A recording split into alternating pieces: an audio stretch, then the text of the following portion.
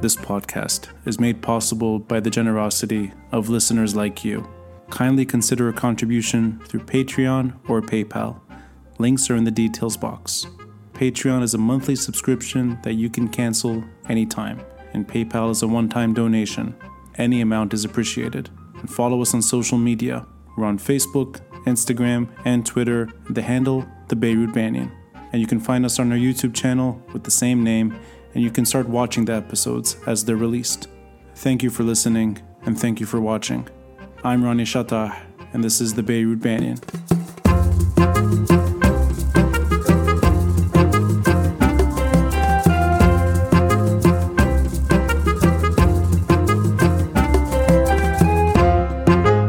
Joe, I appreciate you staying up a bit late to speak with me about a delicate subject.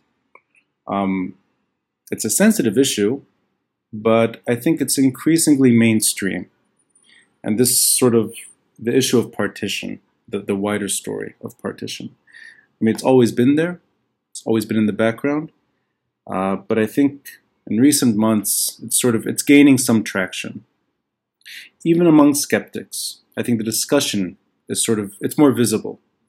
And I reached out to you after reading your piece in Foreign Policy, largely dissecting the issue.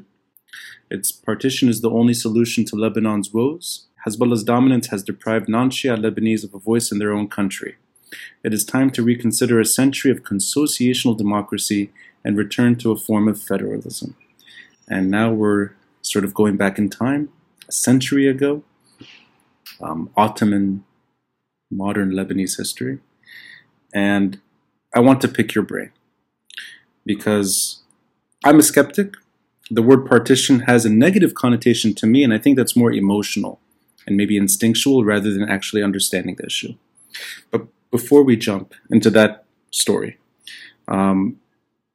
let's talk about the last 2 days, recent hours. I mean, it's just yesterday. Macron is admitting at least partial failure, that his initiative did not sort of take off the way he wanted. He was also putting immense blame on local actors, and he did mention Hezbollah by name. In your opinion, sort of your own analysis, do you think the French initiative is sort of dead? Was it dead on arrival? Or is it still largely the only way out, and it's a fait accompli that Lebanese actors will have to adhere to the French initiative? Just your own reaction, really, to Macron yesterday, Macron back in September, and where we are. Well, it is the only initiative on the table. If the Macron initiative fails, unfortunately, there is no alternative because the Lebanese establishment has now determined and shown to the entire world that they are unwilling, not incapable, but unwilling to come to some kind of a solution to resolve the problems of this country that are growing day in and day out. Now, President Macron is the only international leader. Let's not forget, France is a permanent member of the Security Council, which means it's a country that carries a certain amount of weight in the international community. Mm-hmm. President Macron is willing to invest some of his time and some of his capital, political capital, for Lebanon. And for the Lebanese to actually overlook or ignore or dismiss such an initiative not only is collective treason, as he labeled it, but as far as I'm concerned, it is unforgivable. Unforgivable. Because Lebanon is on the verge of collapse, literal collapse at all levels, political, economic, social, military, whatever you want to call it.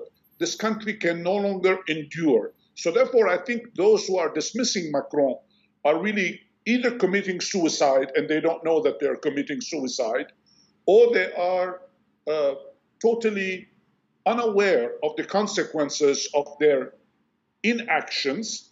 And worse, they still think the establishment is still embedded with people who still think that they can actually continue the way things were before August 2020. And I think that just speaks for itself. I know it's a hot button issue, but we can jump right into it.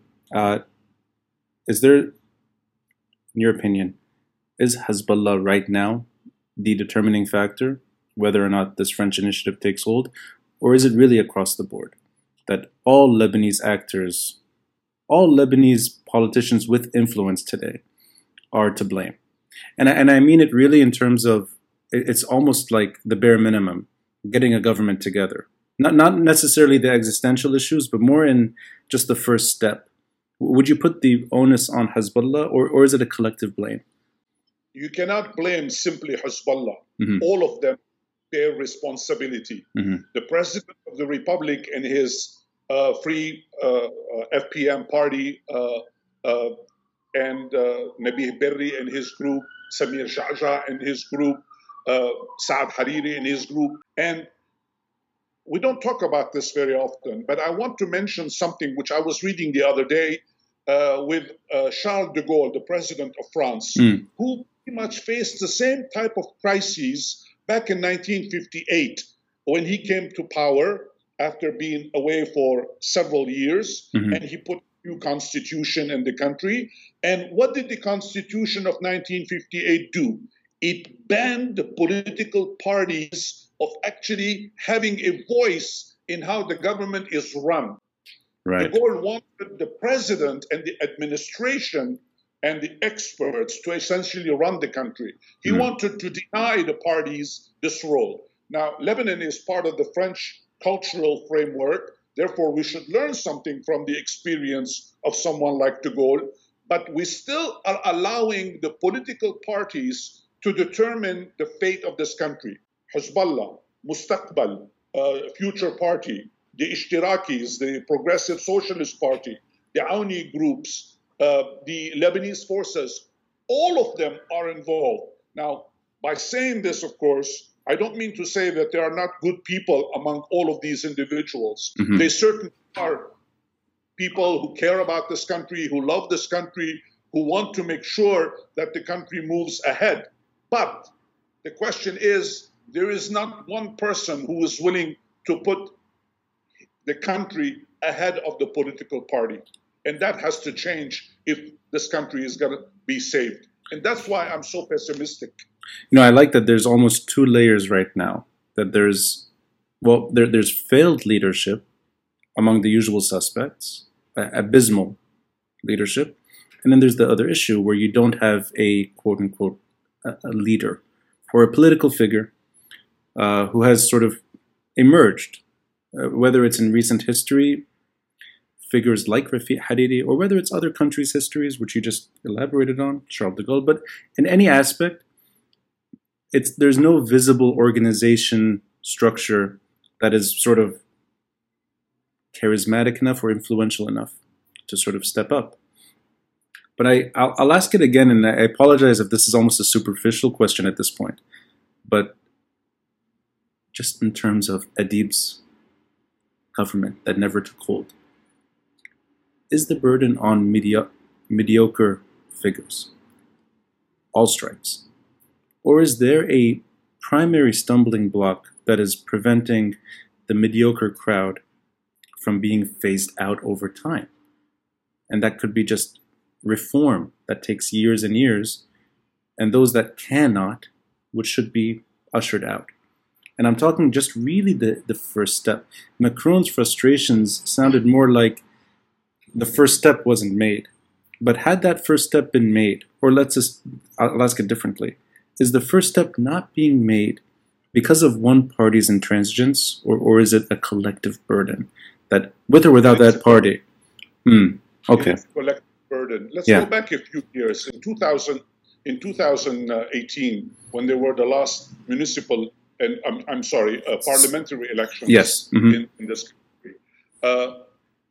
The parliamentary elections produced this parliament, 128 individuals, 127 party members, and one individual who just resigned, of course, independent. Yes.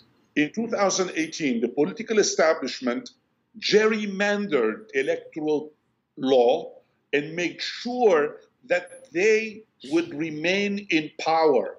Macron has to deal with this crowd. Macron and everybody else has to deal with this crowd. Yeah. Now, if you have to deal with this crowd, then you have to accept them for what they are. We're not talking about individuals. This is neither Mother Teresa in front of us or a prophet coming from one part of the world or another. These are what I call political merchants. They are merchants as well as politicians. They have interests as well as policies. Sometimes they mix, sometimes they don't. But essentially, their long-term interests are, as far as the country is concerned, are secondary questions. The primary interests that they have are their economic welfare, their businesses, their clannish attitudes.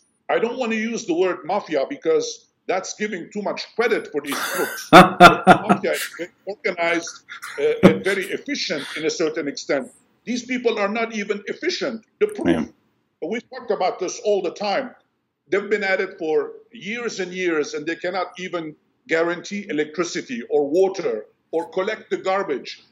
What do you expect from an establishment that is not even able to collect garbage? What kind of a genius do you need to be to collect garbage from the streets?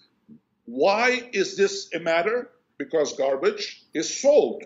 It's sold to companies. Who owns the companies? The politicians own the companies. Right. Therefore, whether it is this government or whether it is any other government, they have to deal with the establishment as a whole.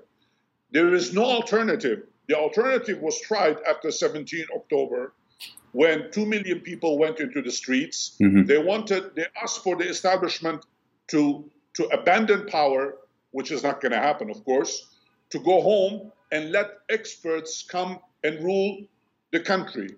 And of course, the answer was, no, we're not leaving. We're happy where we are. We want to continue to abuse our power. From your side, as somebody who's witnessed the last year, we're approaching the 1-year anniversary of this whole event. Protester demands that were unmet.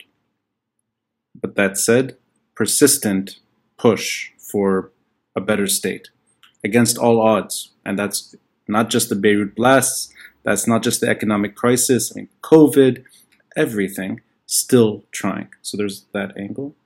And then you have the political establishment that is unable to do the bare minimum to unlock funds. So there's, in a way, it's almost like both sides are fighting for their survival. And Macron is trying to mediate, in a way, bringing aspirations to life and encouraging some sense of reform. If you can project a bit down the road, assuming that there is this kind of deadlock for the foreseeable future, and let's brush aside US elections for now, all that discussion about Biden and Trump, let's push that aside. Just in terms of Lebanon, as we know it, is there an expiration point where the country will literally collapse? Or is this going to be the status quo for the time being, that you'll have a very difficult situation, but not complete collapse? Because I'm, in a way, offering a segue to the idea of partition, and when that becomes a fait accompli, when you may actually see communities diverging. So I don't mean in terms of, I mean, I'm sorry if it sounds like a month or 3 months or a year, but just in terms of, is there a tipping point that cannot be sort of, once we cross it, it's a done deal? We have 3 options. Lebanon has 3 options. I should say the Lebanese have 3 options. One, as you described now, the status quo will continue and we will move from one crisis to the other. Eventually, this political establishment might or might not, but it might, logically speaking, find a new prime minister and form a government and continue the deals that they make. But that will solve nothing, essentially, because they are proving to us that they are largely incapable of actually producing the kind of policies that the people of this country need. With the economic collapse of the country now, We are in hyperinflation, 354% inflation in 1 year. There is only one country ahead of Lebanon now, and that's Venezuela. Okay, and now I am old enough to remember when $1 was equivalent, when $1 was 2 Lebanese pounds. Right. I'm old enough to remember that. Yeah. $1 was 2 Lebanese pounds. Today on the black market, it is 8,400. And people are saying next week or the week after it will reach 10,000, maybe more. So therefore, the first option is we'll continue the way we are. We will move from one crisis to the other. The second option is to actually go to war again, to renew. Remember that the Civil War from 1975 to 1990 resolved absolutely nothing. Yeah. They came up, the Taif Accords. The Taif Accords are not a peace treaty. It is an update of the Constitution. Yeah. But the actors, the militias that were fighting are still there. They haven't disappeared. And of course, one of them has become very powerful, Hezbollah. And it will decide whether it, as Macron said yesterday, they can either be part of the democratic process or they can go for a war. He didn't use the word war. He used le pire in French, which is the worst. Yeah. But that's what he meant was good. I don't think a lot of Lebanese want to go to war, frankly. And even Hezbollah, if it tried again this route, it will lose too. Right. Because nobody will accept it. So there is a third option. The third option is to actually sit down together, everyone, and decide what they want to do with Lebanon, how they want to govern themselves. Now, I have written this article in Foreign Policy in which I talk about partition, but it doesn't mean that it's written in stone. And partition is a very messy process. It is cumbersome. It will take a long time. It will probably require a constitutional convention where everybody will fight tooth and nail to get what they want, federalism or another form of government. But at any rate, there are fundamental issues that need to be addressed by the Lebanese establishment. And again, this has nothing to do with the people of Lebanon. It has to do with the establishment, because partition is not going to happen at the popular level. It's going to happen at the political level. It's always like that. Politicians decide to divide societies, not populations. What happened in Yugoslavia after the Tito government fell, or what happened in Czechoslovakia, where we have the Slovenian Republic, the Slovak Republic, and the Czech Republic. Of course, they were lucky because they had someone like Václav Havel who could actually bring peace to both of these societies. That was a very sweet divorce deal. Well, Lebanon doesn't have such an individual, unfortunately. Right. There is no Václav Havel in Lebanon, so don't expect anything. But a constitutional convention will trigger a mechanism for partition. Why do I say that? Am I so idealistic to think that partition would occur peacefully? I am not talking from a position of idealism. I am talking from a position of no alternative. Simply stated, the Lebanese have become different peoples. We don't share much in common anymore, besides tabbouleh and hummus. We really don't share much in common anymore. There are Lebanese from all religious backgrounds, Muslim and Christian, who want freedom. And then there are other Lebanese from all religious backgrounds, Muslim and Christian, who don't care for freedom. The big issue that confronts the Lebanese, especially the Lebanese establishment, is whether or not this society wants to remain true to its legacy of millennia. Lebanon has been around for thousands of years. And the one thing, the thread that has always remained constant throughout history, maybe 2,000 or 3,000 years, was the search for freedom and liberty. That is what makes Lebanese different from Syrians, from Palestinians, from Iraqis, from Egyptians, from all other Arabs. the search for freedom. Now, partition is not necessarily going to mean that automatically, or federalism, it doesn't mean that you're going to automatically have freedom. You still have to fight for it. But at least you will be able to tell the difference between those who really want to have freedom and those who could care less. That is my premise when I wrote this article. And believe me, it was very difficult to put these words on paper, because I know not only it's sensitive, but it is gut-wrenching to talk about a topic that is divisive and it wants to separate people. But at the end of the day, you have to ask yourself the question, can we continue the way we are? I'm going to quote you to you, and I love that expression, in two different sections of your article. And I think I'll start from the bottom and then work my way back. Because the closing passage, I think, hints at exactly what's at stake. Without liberty, Lebanon has no meaning, since those who presumably created the current geographic entity intended to empower its inhabitants with the freedoms that were absent elsewhere in the region. Regrettably, the 1920 experiment failed, and the real question that confronts the Lebanese in 2020 is whether their country ought to go back to its pre-1920 settings. And I'll take a step back. Beyond the explosions that rocked Beirut on August 4, beyond successive economic crises that impoverished a large majority of the Lebanese, and beyond the continued hijacking of political life by one of the most corrupt ruling establishments anywhere on the planet, Lebanon is now confronting its thirsty post-1920 demons. There's a historic perspective, and this is why I enjoyed your piece. Not only do you define what a consociational democracy is, which is a good primer for anyone that is in Lebanon. I don't think the definition is often known. But aside from that, the 100-year experiment that had its heyday way before the Civil War and has been limping, struggling, and perhaps it's dying right now.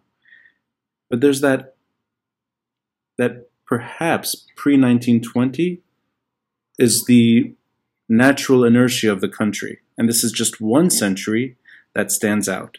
But you have hundreds of years of history where this model did not really exist the way we know it. So if you don't mind, I'd like to jump into first the demons. What exactly are those demons?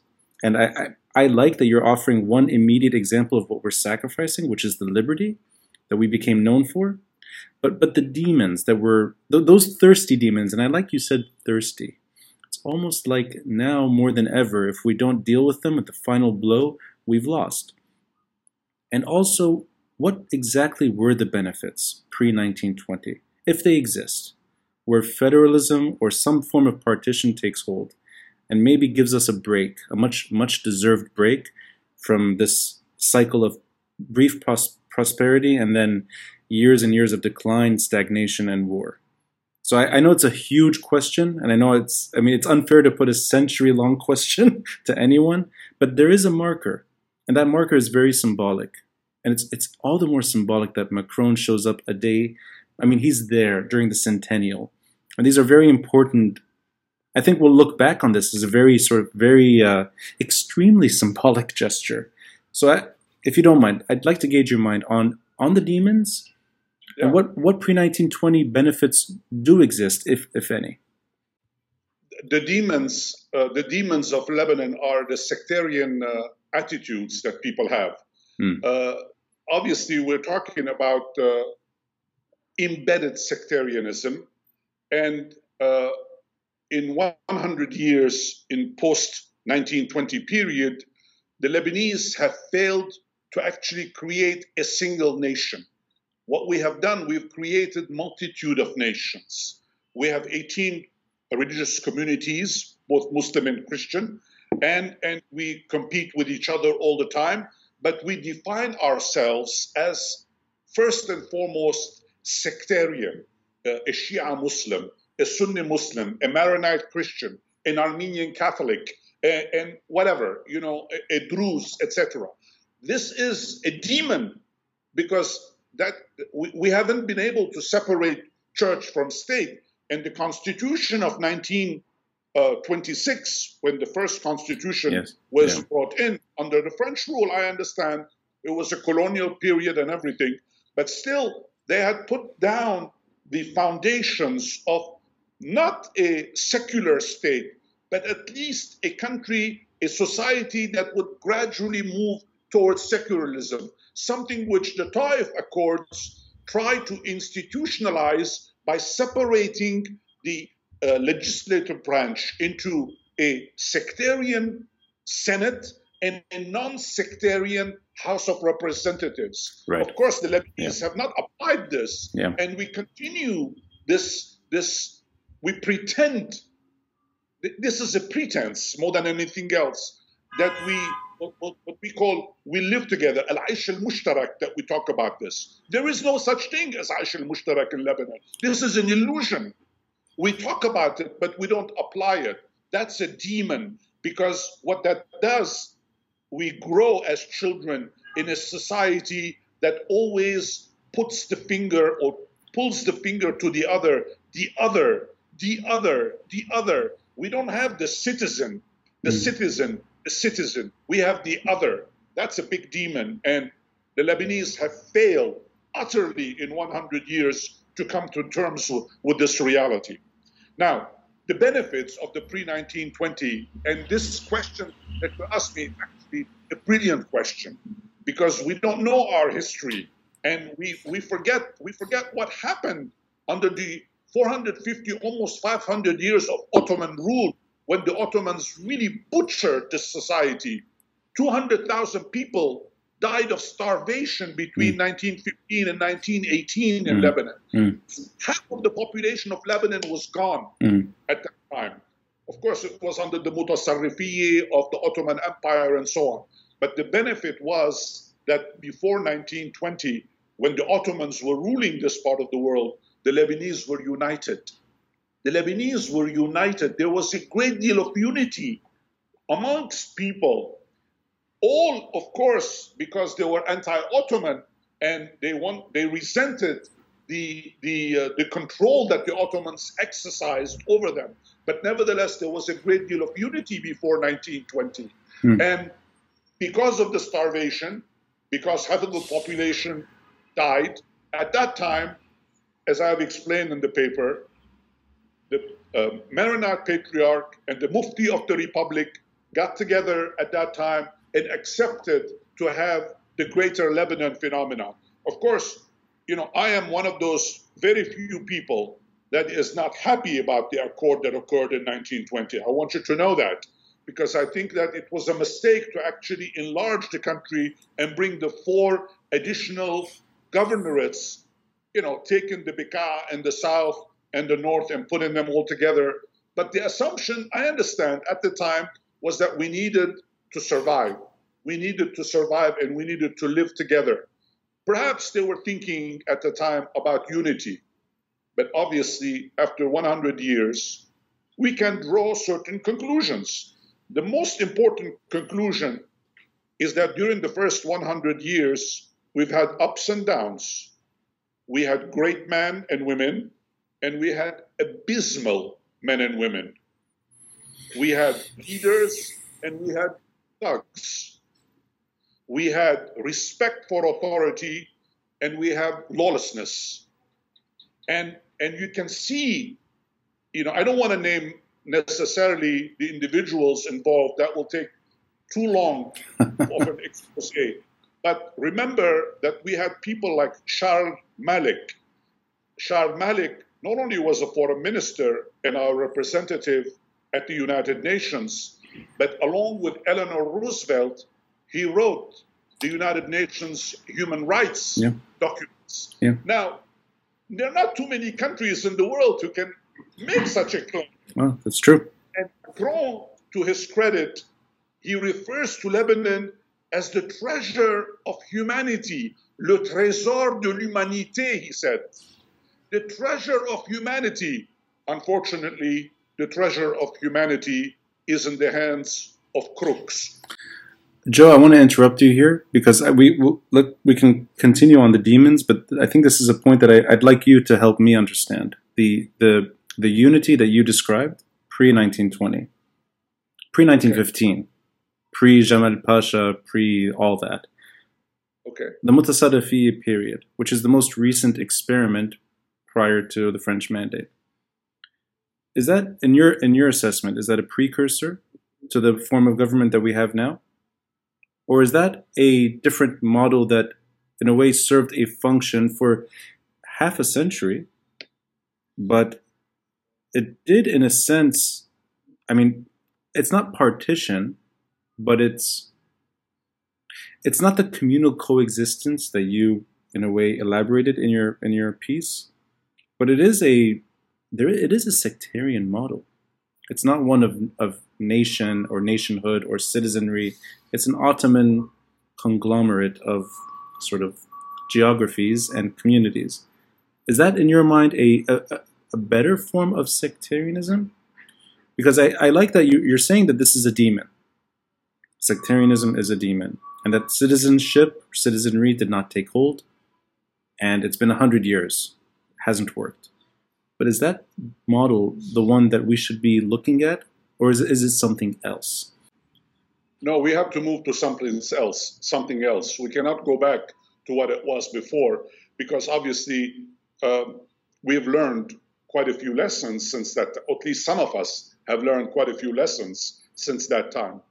Look, in order for the Lebanese to function as fantastic human beings, productive, smart, capable, you throw a Lebanese anywhere around the world, and not only he lands on his feet, but he succeeds more often than not. It's not universal, but our record is exceptionally good. The Lebanese succeed outside of Lebanon, they fail inside Lebanon. And they fail because of the political system under which they live. And it's unconscionable, but that's the reality. So therefore, we have to come up with something else. My criteria is, if sectarianism is a demon and we have to remove sectarianism from our political system, what is it that we're going to replace it with? Right. We're going to replace it with liberty. We're going to replace it with freedom. If Lebanon has really no meaning without liberty, I've written this and I really believe it. Mm-hmm. What is the meaning of Lebanon if there is no liberty? If I cannot say what I want to say, if somebody is going to threaten me, as I have been threatened by several people after this article came out, believe it or not, several prominent people in this country threatened me after this article came out. If I cannot express my opinion, what kind of a country am I living in?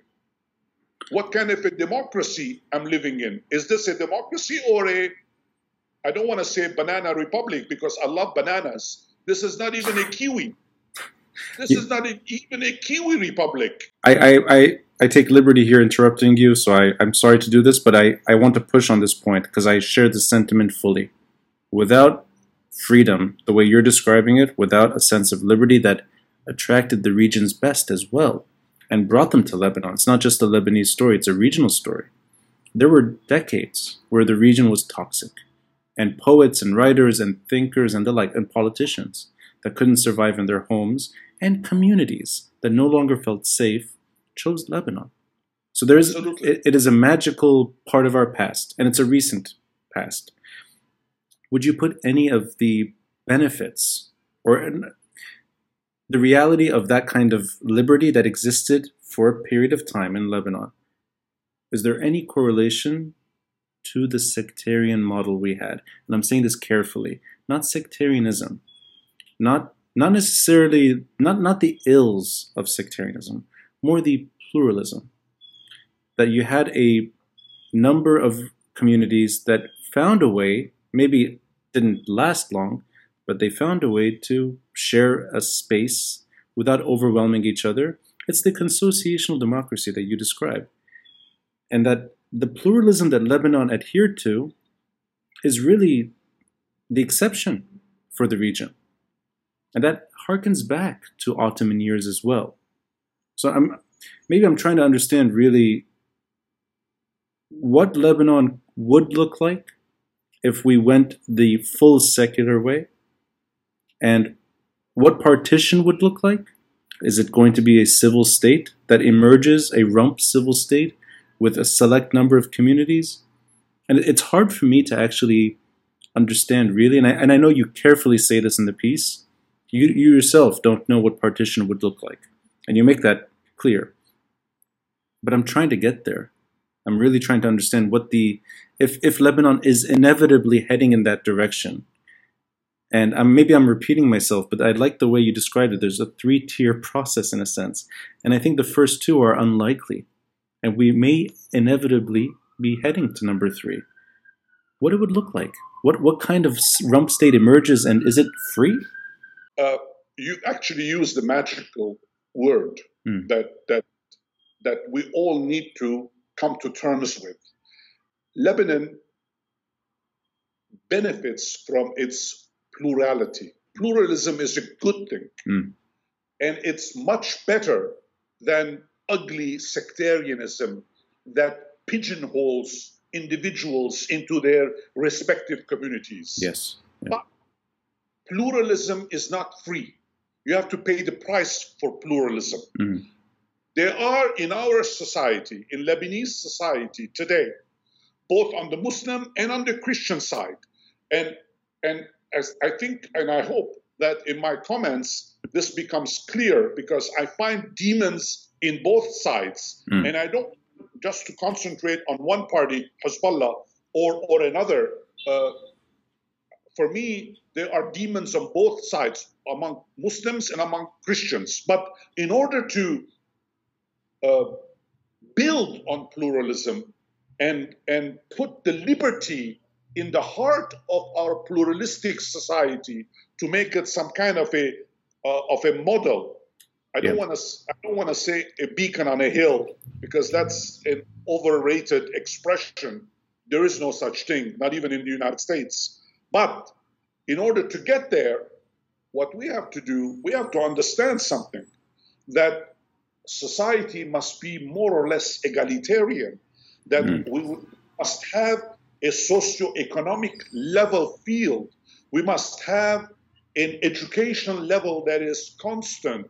We cannot have highly educated individuals and very poorly educated individuals, not through any fault of their own, but because of circumstances of life. This society is pluralistic, but it also has within it individuals who behave at the gut level. And I don't want to call them thugs that are manipulated, and we see them killing people or shooting people as we occasionally see them. Not everybody is like that. There are political parties who are actually pushing for this kind of education to be determined or to become apparent in public. We cannot afford that. Lebanon, the Lebanese model in a pluralistic, free model has to resemble more like Singapore or more like Norway, or societies where there is a great deal of interaction, different communities. But obviously we're not there, because this society not only is pluralistic, multilinguistic, and socioeconomically rich, but it also has within it very low quality educated individuals who are very easily manipulated. When we talk about liberty, our duty is to pull these people up and not to let them down, is to pull our brothers and sisters who are less fortunate or have been less fortunate, to bring them up so that they can also partake in the liberty that we want, not just for ourselves, but for the plural society at large. Now, this takes the kind of education that the establishment in this country is incapable of delivering. To me, the Lebanese state, in all its flaws and all its complications, died in 1970. And I've been having this conversation with many guests on the podcast that have been desperately trying to seek reform.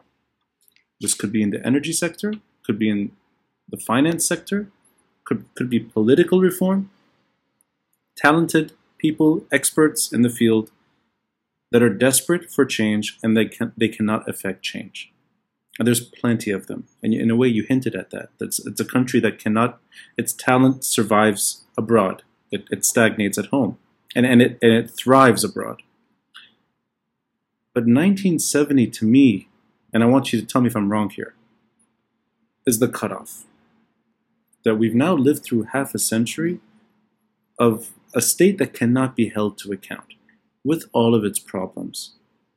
And that includes the mistakes made during the French Mandate. That includes maybe the mistakes made in our early independence. But the moment the state stopped functioning.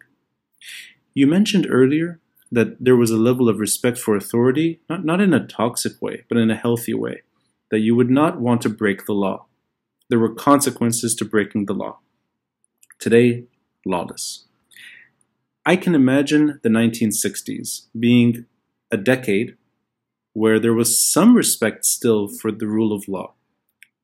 Problematic politicians, problematic community elders, problematic religious figures, but they could be held to account when needed.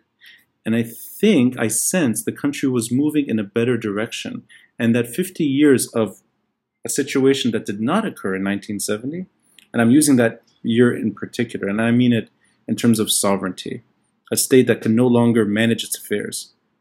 Had we not had a half century like that, I think we would be in a much better place. In terms of reform, good governance, we may have had a second social pact. Who knows? We may have a completely different constitution. We're on our way there. But I see 1970 as the point of no return. And I don't know if any reform can be made now so long as we don't address that demon. And that demon to me is sub-state behavior. Not in the NGO sense, not in the positive way. I'm talking about the way that can dement a state to the point that it stops functioning altogether. It was the PLO, it was Arafat and Fatah for years. It was many Lebanese militia that emerged in the years 1970s and on. It's the Syrian army's indirect and direct management of Lebanon. And today it's Hezbollah. And I just see that as the main stumbling block. Would you share that sentiment? And would you put that demon ahead of the others? That this is the one demon that prevents us from looking at all other demons? Or is it really just one of many and they're kind of all in the same basket? And they're all problematic and they all have to be addressed some way. And well, the demon that you described, starting with the Cairo Accord, 1969 yes. and 1970 and on, that's the kind of big demon that came and overtook the demons that existed in the country, sectarianism and everything else. It essentially built on the failures that existed in the country. Now, in your question, you focused on lack of accountability during the past 50 years. Yeah. Of course, there is no legal system that is independent in the country, but there was at one point an independent judiciary in this country.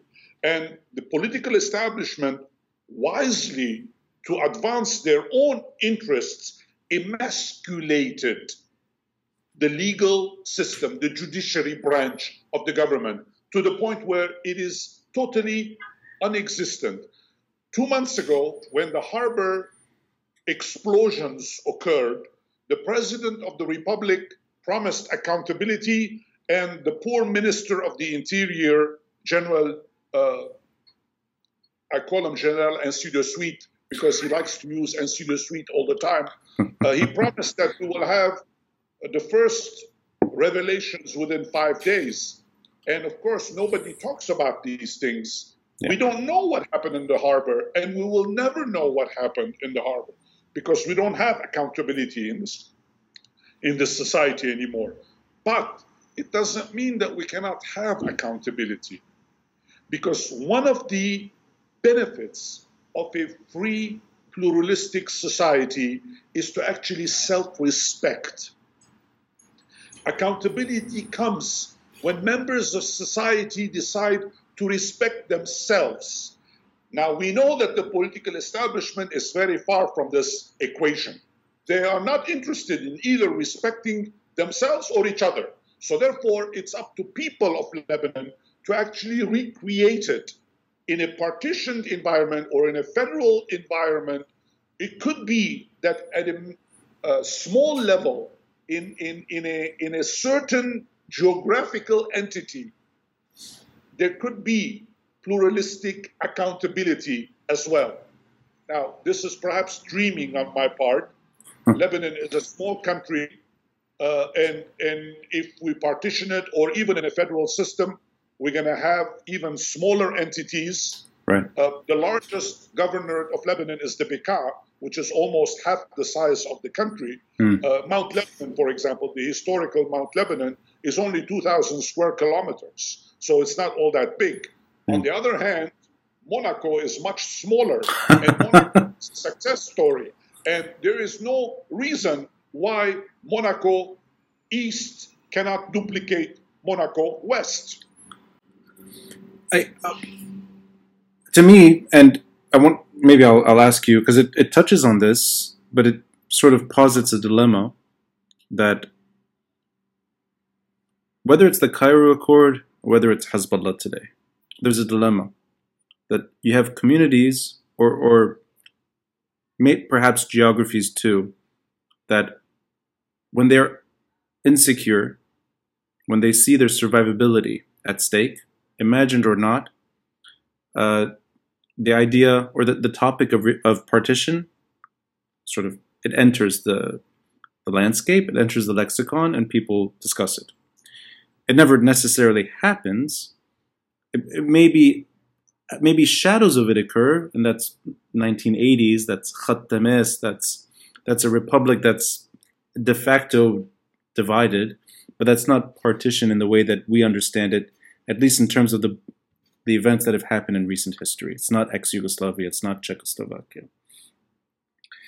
There's that dilemma. Communities seek division when they're insecure. And there's a passage in your piece, and I'm going to quote you again. As Lebanon teeters on the brink of collapse, the country's Christians, Druze, and Sunnis, along with some Shia, are determined to preserve their freedoms. Many endured hardships for 4 centuries under Ottoman rule, and some have once again begun talking about federalism as an option to ensure their long-term safety. Though, how that would work in a sectarian society such as Lebanon is unclear, especially when Hezbollah is opposed to the very idea of federalism or partition. So there's one group that is saying no way. There are other groups that may be inclined towards it, and they're not able to. That situation, in a way, to me, is it's paralysis. It's almost like you can't get to partition, and you can't share this space together. So instead of moving forward or necessarily moving backward would be towards war. It's paralysis. One group is dictating the terms, and they're dictating the status quo that has led us to this point. So I'll ask it again, and it's almost like in a historic context. Are we in the state we're in right now, and that means dysfunctional, but not partitioned, because of Hezbollah? And is Hezbollah really the determining factor over what Lebanon will look like in the years to come? And that could be a country that retains its borders, it retains its flag, it retains maybe a smaller sense of pluralism that is less meaningful, with lesser freedoms, but the country itself does not dissolve, that it's in a way held hostage. The reason why Hezbollah is opposed to partition, although it should not be, because its interests will advance a lot better in a partitioned Lebanon or a federal Lebanon. But the reason why it is against partition, at least verbally, is because it wants to eat the entire country. It wants to rule with impunity. It does not care about whether Sunnis, Druze, Christians of all walks of life have anything to say. Hezbollah wants to create the Wilayat al-Faqih in Lebanon, the jurisconsult of the Faqih represented by Iran and its ayatollahs to rule the country. It wants to be part of this idealistic ummah, Muslim ummah, that most Arabs have given up, most Muslims have given up eons ago. Hezbollah wants the whole pie and it wants to eat it. One would not be opposed to such a plan if Hezbollah's plan was, one, democratic, and two, advance liberties. But neither democracy nor liberty is on the agenda when Hezbollah speaks. What Hezbollah wants is something totally different. The rest of the Lebanese, including many Shias, are not necessarily in cahoots with this kind of an outlook. They want to maintain not just the plurality of Lebanon, where people actually coexist together and work together, share together, intermarry, and do all the wonderful things that people have done at the individual level. But again, I'm talking at the political elite level. That's very important. At that level, at the political elite level, this doesn't in any shape, way, or form advance the interests of Hezbollah and similar groups. Even among Christians, there are groups that are aligned with Hezbollah who are not interested in freedom either. They're interested in a dictatorship. The choice for Lebanon is really this, Ronnie. We are either going to be in a pluralistic society where freedom is primary objective of every member of the society, including the political establishment that must be accountable to the people that elect them, or we want to live in a dictatorship. The choice is very clear. There are not too many alternatives here. We're not going to create the wheel all over again. It's either or. There is no gray area when it comes to freedom. You're either free or you're not free. You either want to be free or you don't want to be free. It's your choice. You know, Joe, I'd like to challenge you on one point, and I'd like you to correct me where I need to be corrected.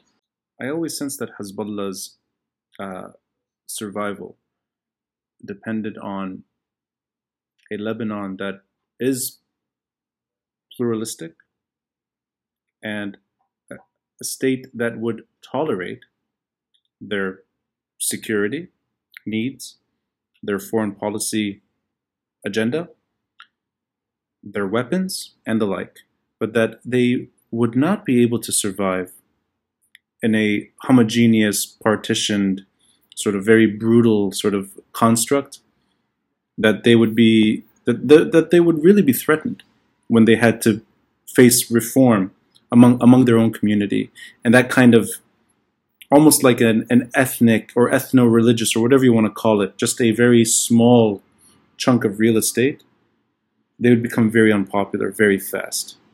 And that they're still around and growing and powerful and all of the above because they've managed to co-opt a state that they don't directly run.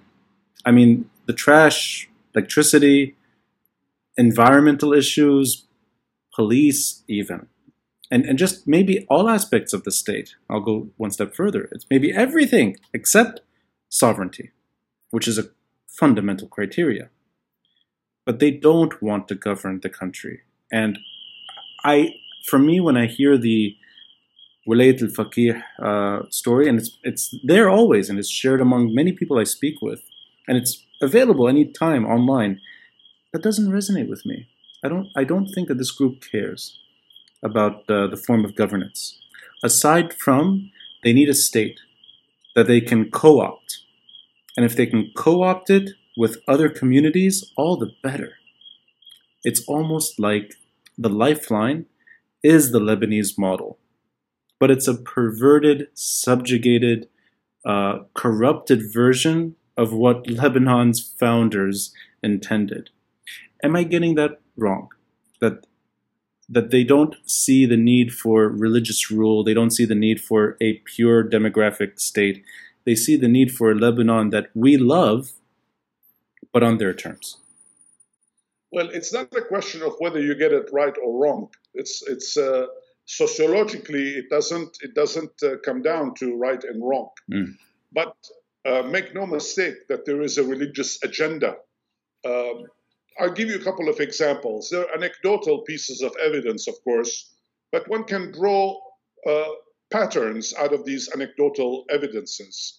When, for example, in Sur, you have an alcohol merchant who has his shop blown up, or when, for example, Shia women who are educated, let's say, who wear Western clothes, who don't cover their hair with a veil, are ostracized in Shia society because they are not fulfilling their religious obligation and covering up from head to toe.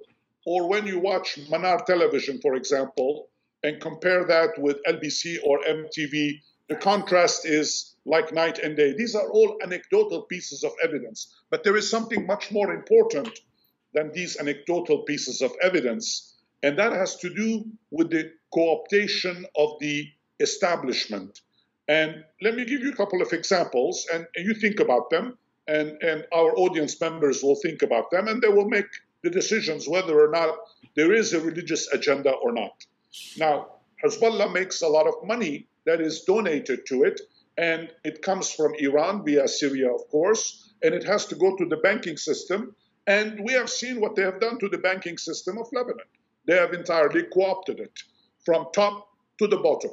Now, they pretend that they don't work within the banking system, but unless you bring cash loads from Africa by planes, and sometimes they crash, as the Cotonou flight crashed a few years ago, where there was a lot of cash that was flying in the ocean, and people collected it.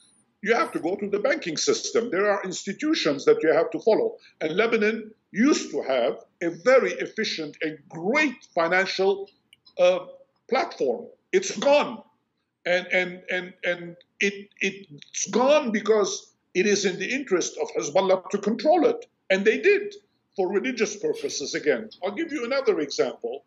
A couple of years ago in Tripoli in the north, there were two mosques that were bombed, and about 50 people were killed, if I'm not mistaken. Even more. Yeah, it was. Maybe more. And obviously, there have been so many assassinations in this country. All of that is for religious purposes that are tied with political agendas as well. In my view, one cannot separate Hezbollah's religious agenda from its political agenda. They are meshed together. And you mentioned a word a few moments ago, which I want to also tie in with this question about the insecurity of survivability as well. That Hezbollah will feel insecure if it is not protected by the society, by the state. This is true, of course. And the best proof of this is that they have co-opted the President Aoun and his party in order to dominate the system. Today, President Aoun is only president as a figurehead. He does not have sovereignty and authority over the country, no matter what anybody tells you.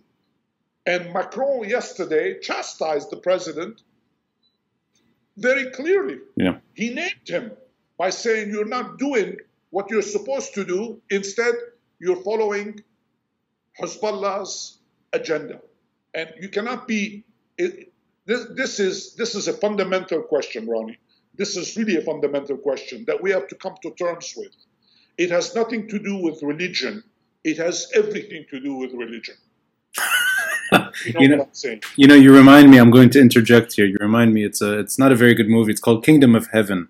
Salah ad-Din shows up to Jerusalem. If you know the ending, right? Absolutely. I think it's a priest asks him, what does Jerusalem mean to you? And he says, nothing. And as he sort of wanders off, he returns for that Hollywood finale, everything. That's exactly the situation with Hezbollah. Trust me. But as somebody, there is an agenda. I'm no expert on this group, although my whole life has been upended by this group. But I'll say that I've never looked at them within a religious. I don't apply religion to their goals. So you mentioned earlier whether it's assassinations or whether it's just policies in Lebanon. I see that more as a sub-state group determined to hijack a system for its benefit, less to do with those examples which are real, that the pressure to not serve alcohol or face violence, or for that matter, the pressure to maybe dress a certain way in certain parts of the country. But that to me, there are even swimming on the beach. There are swimming clubs where only women are allowed. Men are not allowed anymore. Sure. And as somebody who's a fierce critic of this group, I'm not coming at it as sort of a defensive angle, but I see that as more of a Lebanese issue, less to do with them. And that I mean, the same way I wouldn't apply the Sunni question to Fatah in Lebanon, even though the base was predominantly there, and even though maybe the sectarian story is obvious, but I see it more as survival and by proxy, Iran's wider goal and Iran's the regime's survivability. So it's almost a typical proxy behavior rather than religion. And that's how I've always sort of applied those standards on the group. But it could be. Yeah. It could be. I am no judge of these kinds of situations. But I'm always taken back. I don't think this is only sociological or cultural, where, for example, I meet a Shia woman and she does not extend her hand for me to shake her hand. Whereas a Sunni woman would do that. And to me, oh yes. I've been in Tripoli too many times where it's, I mean, وأنا الأصل من Trablus, so that for me is like, I take it for granted now that I have to think before reaching out for a handshake. And I mean, to me, that's why I meant more Lebanese. No, I meant no. This is not just Lebanese. It happens with our Shia neighbors. It happens all the time throughout the Gulf. I travel. I practically live in Saudi Arabia. I go to Oman. I go to all these places, and I have no problems with interacting with Sunnis. And I shake their hands, and they shake my hand. I'm talking about women in particular, but I always get. Of course, now with COVID, everybody does this. But look, the point that I'm making is that we should not. We're talking about big principles. We're talking about liberty. We're talking about freedom. These are not small things. We should not really disassociate a party from its dogma, from its political, religious, social dogma. The far more important thing to me is not the fact that there are Shia women who go to a beach that is secluded and no men are allowed. It's not a Lebanese thing. It happens everywhere else throughout the Arab world and throughout the Muslim world. But to me, it's a question of liberty, and it's a question of choice that people have got to make. To me, those are the far more important issues. And this is why I think that there comes a point where we have to make choices. We have to decide whether or not we can actually coexist together. This is a hard thing to say. I don't want to be a determinist in saying there is no outcome that is different from what I'm saying. There's certainly different models that we should think about. But we've reached a point in Lebanon where we have difficulties with each other as a people. And that's something that needs to be overcome. And the only way that I and a lot of people are comfortable with is when we talk about principles of democracy, freedom, and liberty. To me, those are the three fundamental ingredients. Otherwise, why have Lebanon? My sense is that at the core of the average protester over the past year, that those three issues are paramount. And I think over time, those are the three issues that we're slowly losing. Their survival is at stake. And I'm really glad that you keep bringing up liberty in all its aspects. And we know the price. It's not that long ago. prominent journalists spoke up against the Syrian regime's indirect rule, and they were eliminated. And now you have a lot of fear again of talking about one group's capabilities, and there are threats.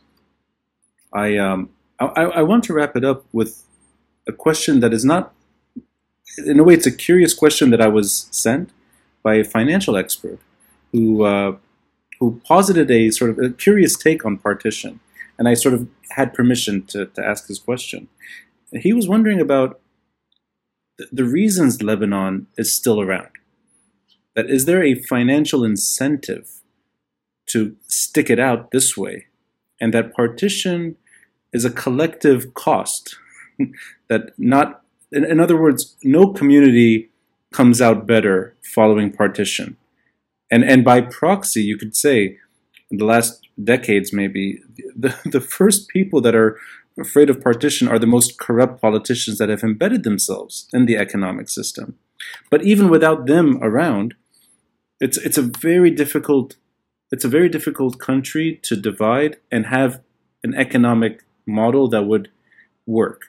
You mentioned Monaco earlier, and to me, Monaco or something like Monaco are the exceptions. That it's almost like that is not the template, and it doesn't often. If anything, we all know Monaco because of Monaco. We don't know Monaco as one example of many Monacos. So I would imagine several Gazas emerging rather than several Monacos. But am I being too bleak in that? And it's a question from a financial analyst. So I'm curious about You're not being bleak, and actually, I'm working on two follow-up essays. One of them is to talk about the Monaco Plus that a partition Lebanon could put on the table on the Mediterranean, and I'll publish it soon, hopefully. But your question is, or the financial expert's question is to the point. Why is Lebanon still around? Is there a financial incentive that's keeping the country together? Lebanon is around essentially because failure is difficult to mop up. This is a failed system. Now, the cleanup process will take a long time. Lebanon is not around because the model has succeeded. It has failed. This model has failed. But it's not going to be, as I said, the way Hezbollah would like to do is take the whole thing and transform it into its own model. And that will no longer mean that Lebanon as we knew it will continue. And there will be no reason to even think about that. Now, the financial model that Lebanon had, which was the success story of Lebanon, we produce nothing in this country, or literally nothing in this country, right? Yeah.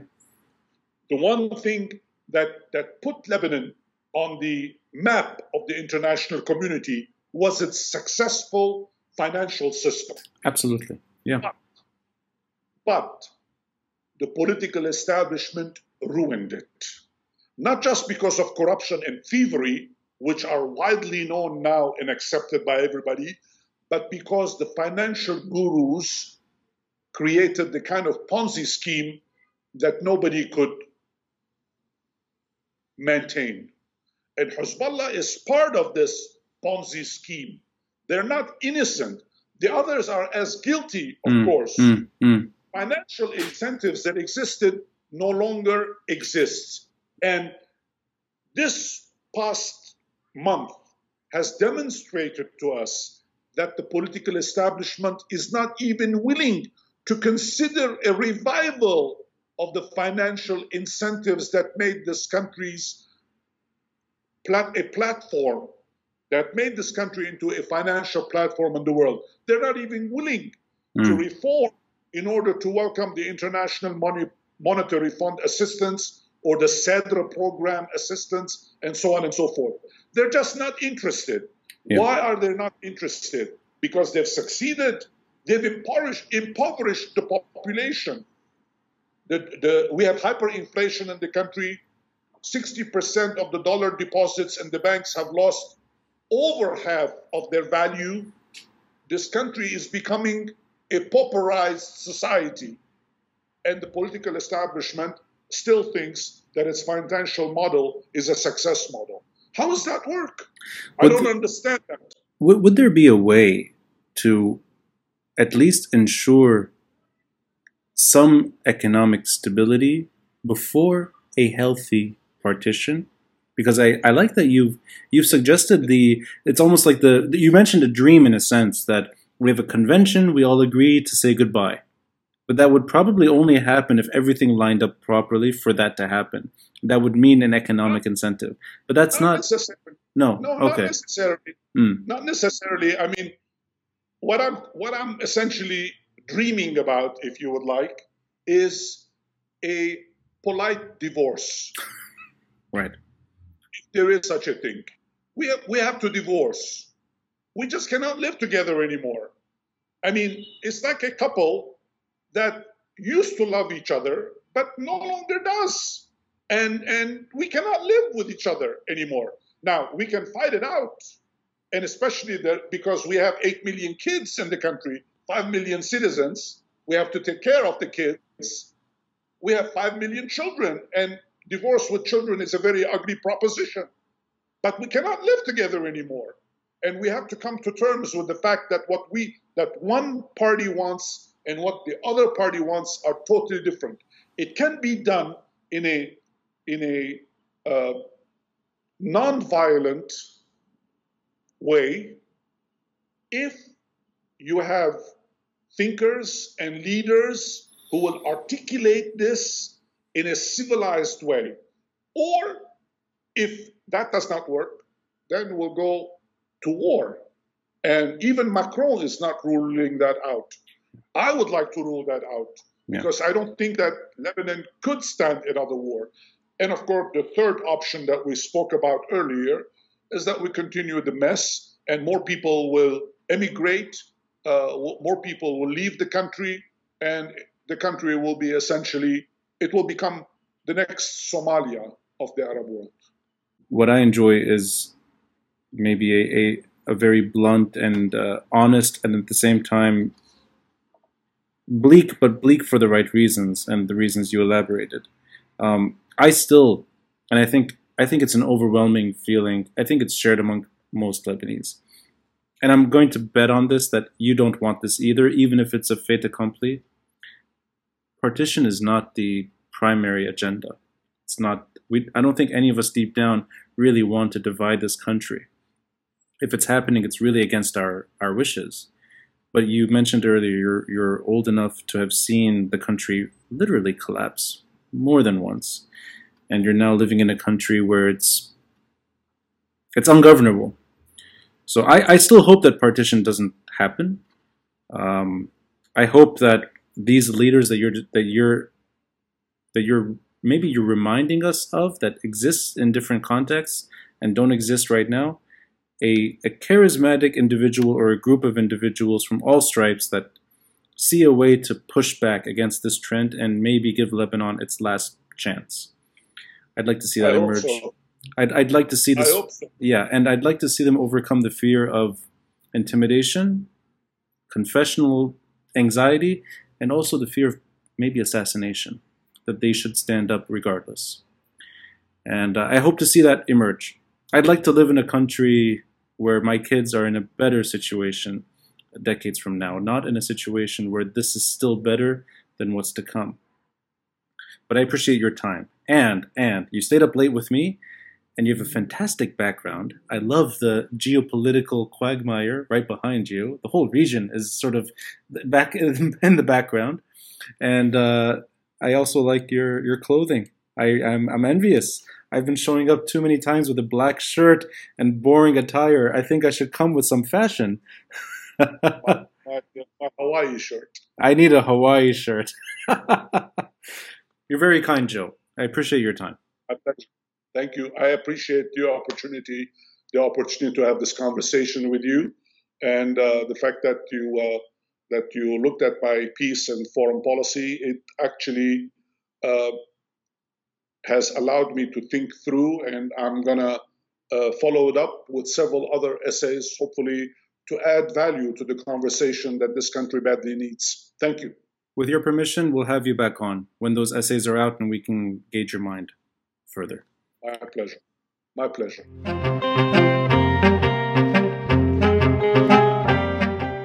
Thanks for listening, and a friendly reminder to help support this podcast by contributing through Patreon or PayPal. All links are in the details box below. Until next time, I'm Ronnie Chatah, and this is the Beirut Banyan.